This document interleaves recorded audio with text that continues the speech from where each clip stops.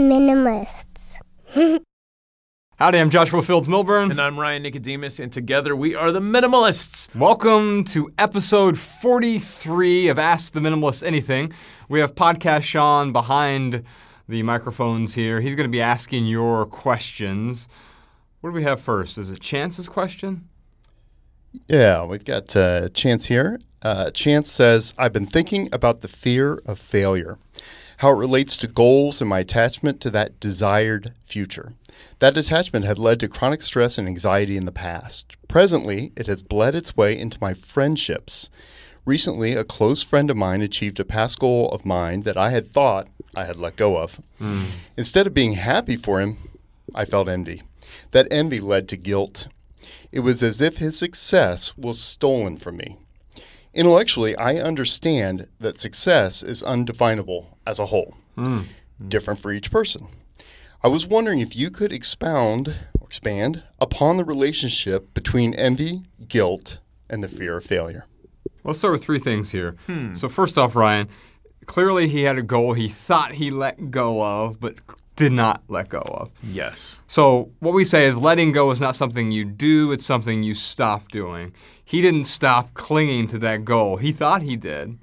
It's like when you throw something away, but somehow it still ends up in the back of your car. Yeah. And you're like, I thought I got rid of this thing. Nope, it's still back there. And so the only way to actually let go isn't to actively let go, it's to stop holding on to it.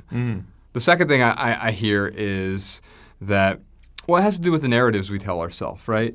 And I think about, so the narrative he tells himself is what? My friend got this thing, he won so I lost. But what if I were to change that narrative? Like, imagine our last film, Less Is Now, when it came out. Imagine if you got an Emmy for that film and I didn't. Yeah. I would still feel like because you won, I won. Yeah. Although I would also realize that my need to win would be another problem. So the third thing that I'm looking at here with Chance's question is, well, he said that success, what did he say, Sean, that success is undefinable and that it's individual? I think no, it's imminently definable in our society. Success is always oriented with more, with some sort of achievement, more money, more status, more success, more. And that's always a chase. So success, in a way, is always a type of failure because chasing always leads to misery, and misery isn't success at all to me. Yeah.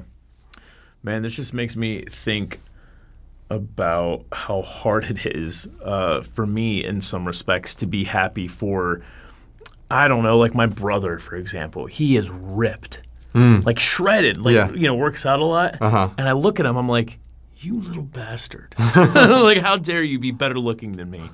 And, I can take a step back, just as Chance it, and look at that and be like, well, wait a minute. That's like envy creeping in right now. And I don't want to perpetuate that. So these reactions that you have, these are natural.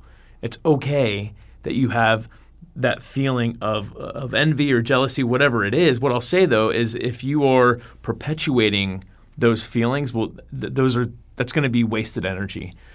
Jealousy is a wasted emotion, even though we all experience it every once in a while. It's something that, for all intents and purposes, it does us no good. It doesn't help us be a better person. It doesn't help us live in a better community. It doesn't strengthen our relationships. It's literally just a wasted emotion. So, I think Chance stepping back and having this realization and recognizing the symptom and recognizing the problem, I mean, that's really all he can do. I mean, there's nothing I can say to be like, well, just look at it this way and you'll never feel jealousy again. Right. The only thing I would say is maybe we can help you dive a little bit deeper with that feeling. Why are you feeling envious? What is it saying about yourself? What is it signaling to you? Is it signaling that maybe you want to try harder to do something else? Is it signaling something to do, with your overinflated ego? I don't know. Only you know that. But certainly jealousy is a symptom that it's great to explore and to figure out why you're feeling jealous and to get to the root of it. But having those feelings everyone goes through that. Everyone goes through that. I hear some scarcity in this as well, right? And so your brother is a great example of that because the scarcity mindset says, because he has that, I can't. Right. But of course, you can have the same thing as well. It's like when you see someone else, well, if he got $1 million, then that's supposed to be my $1 million. Okay, well, two things. One is he got $1 million, you can too. However, let's go behind that and say, is that actually going to make you happy? Is that what you're lacking in your life, is the $1 million? No, of course not. Yeah. What's our next question, Sean? All right. Next question here is from Stephanie. Stephanie asks, what podcast or other shows do you watch or listen to for inspiration or ideas on how to live? Quite a few. I mean, books tend to be more inspirational for me. So motivation is intrinsic, inspiration is external, right? So people can inspire me to move in a direction. They can't do the work or the understanding or impart wisdom into me. Knowledge isn't wisdom. In fact, I think too often we get bogged down in information. We have access to all the information now, right? Yeah. And yet we're less wise than we ever have been, it feels like. Information overload. Right. And so being able to parse out what information is useful to us and what is superfluous has been necessary for me. You know, I've talked recently about Anthony DeMello's books really having a profound shift in my life from his books. Also, Kapil Gupta's work. And then let's also be honest with ourselves that most of these shows and books and things like that, we're often reading, even the self-help stuff, we're reading for entertainment. Yeah. We're not actually getting the profound wisdom imparted on us. The profound wisdom and truth often comes from stillness, from the pause, from awareness, not from someone else's information. Yeah. You know, when I seek out information, I don't look for a specific person. It's more of a subject matter. So like with podcasts, you know, I was on a kick there for a while listening to different philosophy podcasts. There's one called Philosophize This. But here's the thing is like Stephen West, is that right? I think it is, yeah. But it's not going to be the end all be all for philosophy podcasts. And sometimes I'll do a little Google search. Hey, I'm looking for a podcast on this, or maybe I'm looking for a book on this. And I find an author or a creator, and I take in their information, and it's great. So then I go on to their next thing, and I'm unable to find anything else that does it for me, like that initial thing that I consumed with a book or a podcast or whatever. So all that to say is that I wouldn't look at people to idolize as much as look at different recipes and approach it subject by subject rather than, well, Ryan listens to Sam Harris, so that's who I should listen to. I think that's a great point because also I'm thinking about, so our next book that's coming out, a lot of people use things. It's in a way almost a distillation of our 30s because it really is the first book. I mean, everything that remains we wrote when we were 32 years old, and now this book will be out when we're 40. And so it's like a lot of what happened in our 30s. So Sam Harris, Rob Bell, especially in my early 30s, they had a profound effect on me. Yeah. But if I expected to get the same thing out of them in my 40s as I did in my 30s, well, then I'm not growing either. Yeah. So sometimes we move beyond the things that initially inspired us, and that's actually a sign of growth. Yeah. And also, if we stuck only to those people who inspired us back in our early 30s, we're not making room for any other inspiration. Yeah. So, no matter what list of things that Josh and I give here, that list isn't going to be the end-all, be-all list. You have to do your own research. I would encourage you to look at it subject by subject and approach things that way rather than looking for like, well, yeah, Josh and Ryan, Sam Harris, that's the way to go, Tim Ferriss. Because I used to listen to Tim Ferriss podcasts all the time. I don't listen to it anymore. It's okay. Yeah. Yeah, and that's totally fine. Yeah. Who's next? Right. We have Yaman, and he asks, as the faces of the Minimalist, knowing well that it's a team effort that has allowed for your success, how do you overcome differences in opinion between the two of you or amongst the team? Do you have a system in place? For example, a majority vote on a matter. Similarly, I'm sure there are days when even best friends feel a friction of sorts. Sure. How do you work through that? You may have addressed this before, but I'd like to hear an open discussion between Josh and Ryan in regards to those things. Yaman. Shut up.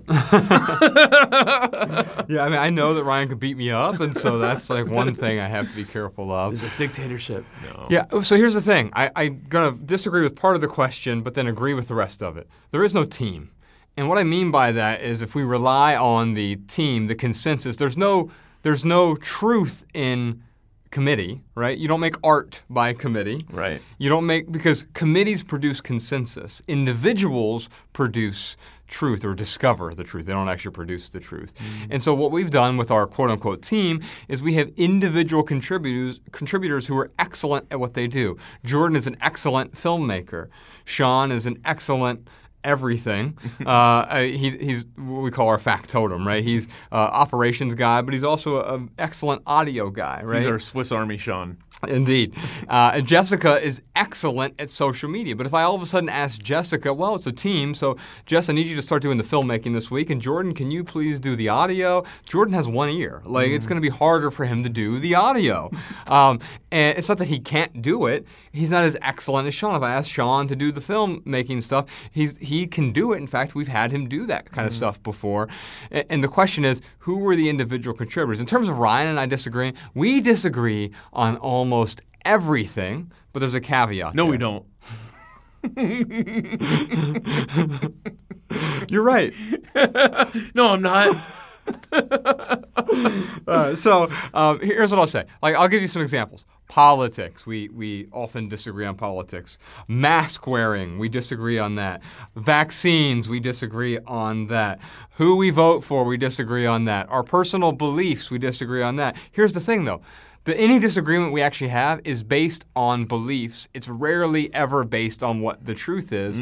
It's our understanding. Our opinions are different. And so here's what I'll say. Even in those things, we don't actually disagree. Disagreeing presupposes something is binary, black and white. Right. And so the mask thing, I think, is a phenomenal example of this.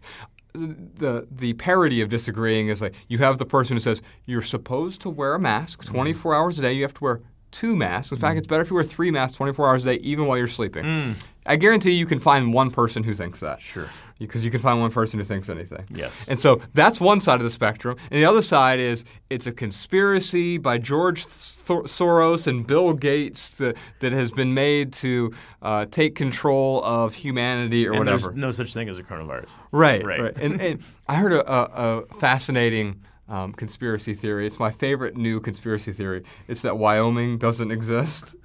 That reminds me of the birds don't exist. I think at this point, have you seen that? Yeah, I have. If you haven't seen the birds don't exist YouTube video, this guy has to be. He went on some TV shows to talk about how birds don't exist. Yes. It has to be satire, just like the Wyoming thing has to be satire. One would think. Now, here's the thing. With the mask thing as an example, Ryan and I disagree with both of those people. So really, we agree that we're just somewhere in the middle. And we might have a slightly nuanced perspective, but guess what? That's what makes us human, is the nuance of everything. And so even though you and I disagree on everything, we can do so in a way where it's not, hey, shut up, or hey, you're wrong, or whatever. It's understanding that we have different beliefs, and sometimes our beliefs actually block the truth. You think that proves you're human? Hey, I am not a robot. Look, I clicked the box. It said I'm not a robot. If you have in your life only people who agree with everything you say, bring some more people into your life with different opinions. He's right about that. Yeah. Look, we agreed. No, what I love about Josh and I's relationship is that we have this ability to have 2 different sets of beliefs, 2 different sets of preferences, and we can challenge each other on those preferences. And it does one or 2 things. Either, if Josh is challenging me on one of my preferences, I will either shift my perspective or I will look at it and be like, oh, you know what? I feel even better about this preference. So having those things challenged actually is a really healthy thing, I feel like. And Josh and I do that all the time as we record on the air. But, ultimately the recipe is this. When you are disagreeing with someone, you want to show them first and foremost, that you see where they're coming from. People want to be understood. So show them that you understand them. 2, show them respect. So all you got to do is ask yourself, the words coming out of your mouth, would you consider those respectful if they were being spoken to you? So show them that you understand, show that you respect, and then ultimately with our loved ones, just make sure that you are showing them love. And as long as you can focus on those 3 things during a disagreement, there is no reason why you can't have a healthy conversation and either come to a new truth or become more seated into the truth that you already had. And I can respect your perspective. As you talked about earlier, the preferences. Preferences by definition can't be wrong. Right. If your preference is for, the chicken versus the pasta dish or whatever, nope, Ryan, actually the pasta one is the correct choice. That's my own ego. Right. And once we realize that, if I'm trying to just heap my preferences onto someone else, that's my problem. It has nothing to do with you. Yeah. Who's next? All right. We've got Nora here. Nora asks, what are your views on online petition groups? Are there some you are signed for? If so, did you set a limit on how many groups you can support? I am signed up to many online petition groups, but I feel overwhelmed by the number of emails coming in my inbox.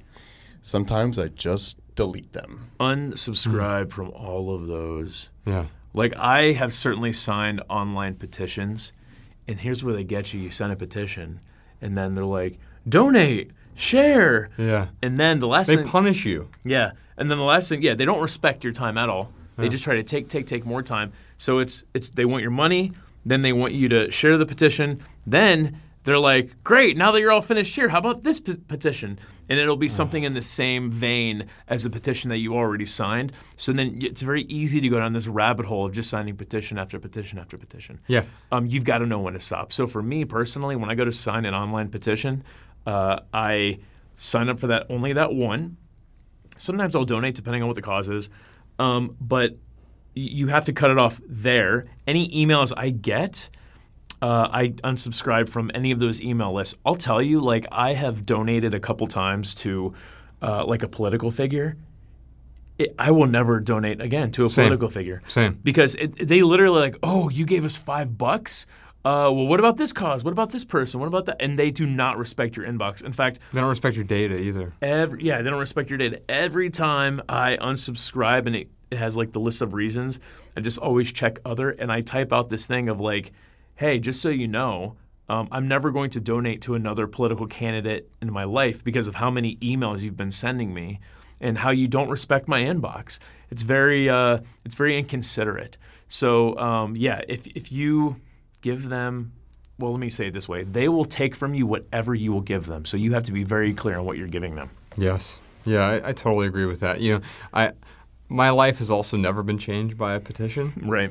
And I'm not saying that that's impossible. I'm just saying that my resources, my money is one of them, but my more precious resources, my time, my attention, those are being squandered by everyone else's demands. And I want to take back those precious resources. Yeah. And so, yes, I've unsubscribed. I don't do the petition thing. I find ways that are better for me to contribute to the world around me and to my community. Absolutely. Who's next? All right, we've got Patty.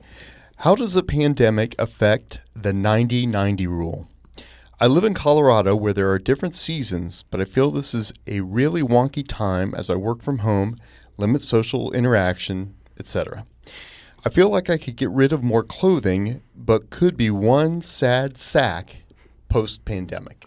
Wow. What's fascinating about this, Ryan, is right now is the perfect time for the 90-90 rule. It's the end of March. So if I go back 30 days, it was like Christmas time, right? It was middle of winter, right? Yeah.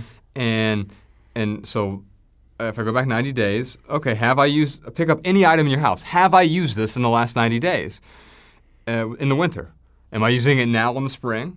Okay, what about 90 days from now in the summer?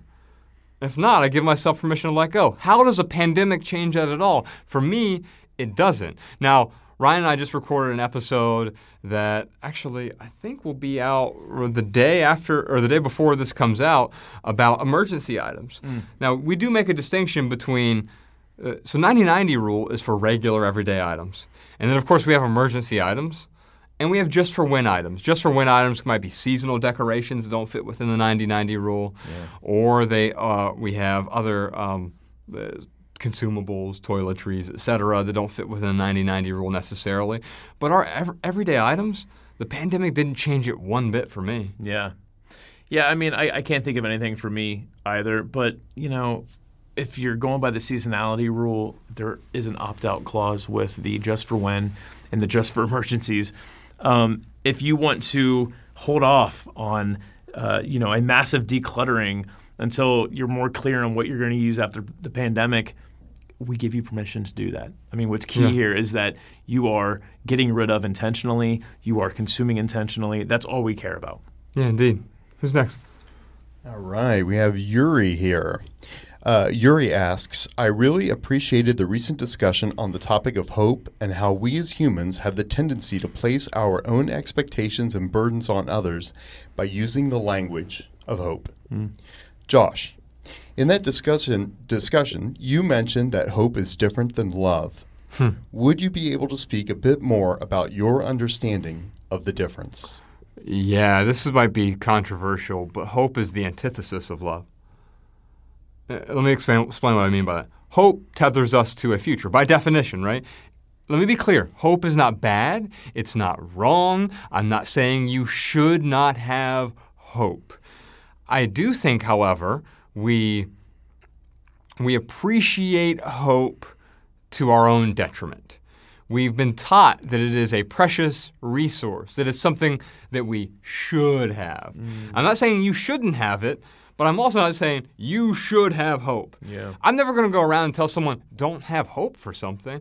What I'm simply saying is hope is an attachment to an outcome in the future. Love is devoid of attachments. To attach oneself to something is not to love it. The only way that we can experience a profound, deep love is by setting aside our beliefs, because those beliefs are prejudice about someone or something, and setting aside our hope for some other hypothetical future, because love exists only in the present. Yeah, I hear you. Thank you.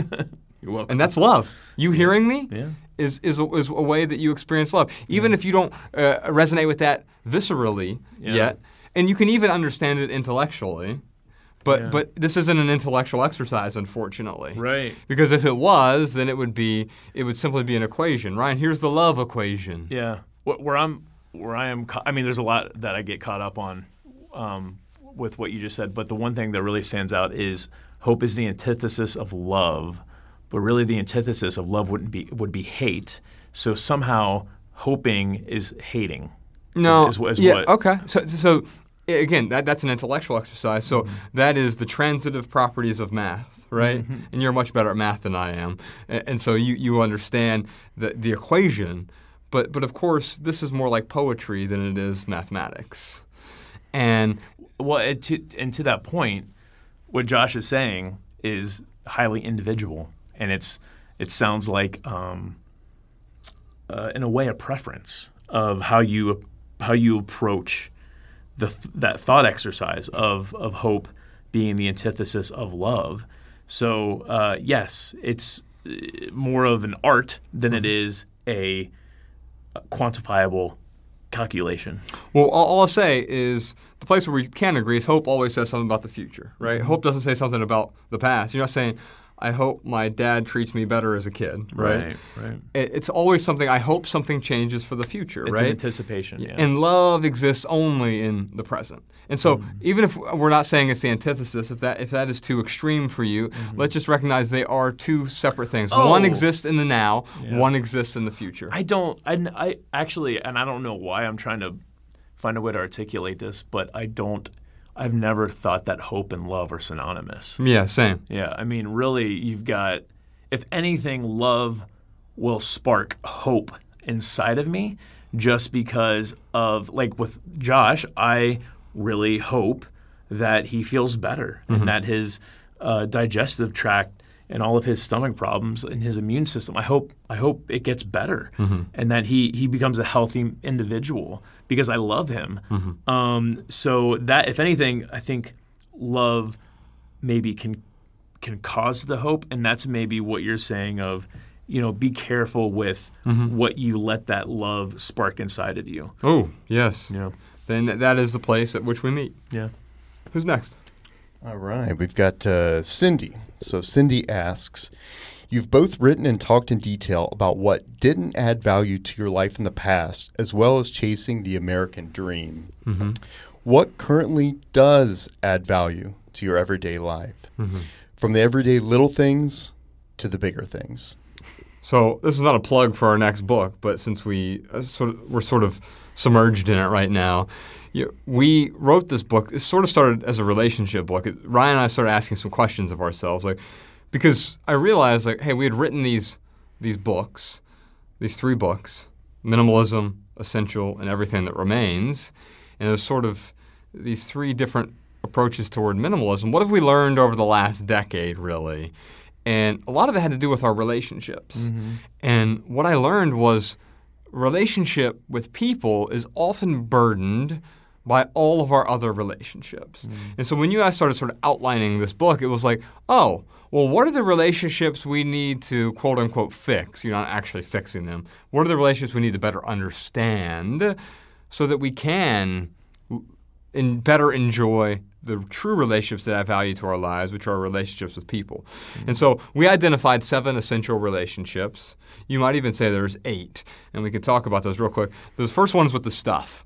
And so I think our first 3 books address that relationship with stuff really well. We reprise some of those arguments in the first chapter of Love People Use Things, but after that, it's like, okay, what are the other relationships that are really stifling our relationships with people? And what we identified was, well, we have our relationship with the truth. Man, that one's difficult. Our relationship with ourselves, our relationship with our values, our relationship with money, our relationship with creativity.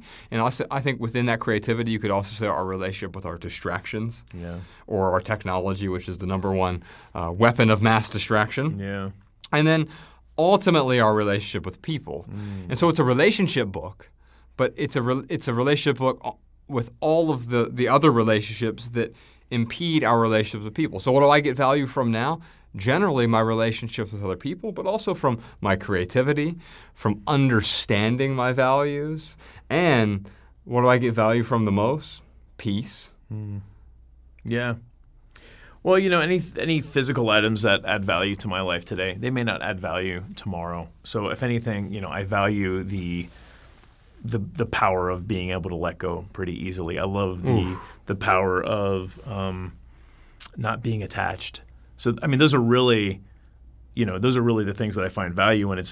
There's really not a thing. Yeah, I use my coffee filters and my coffee and my grinder and I've got a soda stream. I could sit here and list all these things to you, but ultimately I'm not attached to any of those things, and I am constantly questioning any attachments I do have. I thought you were on OkCupid, not Grindr. We have another question? Hey. Yep, this is the last one here. It's from Kareem. Kareem asks, when do you decide it's time to replace something that you find a lot of use from? For example, clothes, or really any other item in your house that serves a purpose. And he had an addendum on here. I think it's a she. Oh, is it she? Oh, I apologize. My apologies. I feel like I might have answered my own question. Explanation point. Replace the item when it is no longer serving its intended purpose? Yeah. I like that answer a lot, actually. There's 2 things that really stand out to me here. One is almost always if we ask a question that is a good quality question or a high quality question, better way to put it, if we ask a high quality question, often the answer is in the question. Yeah. And Kapil Gupta would say that we often make statements that are retrofitted with a question mark. And so we know the answer already. We just put a question mark at the end. Now, I'll say one other thing. Sometimes I try to repair something before I replace the thing. Here's an example. Recently, I have a hairdryer that stopped working. The transformer in the plug stopped working.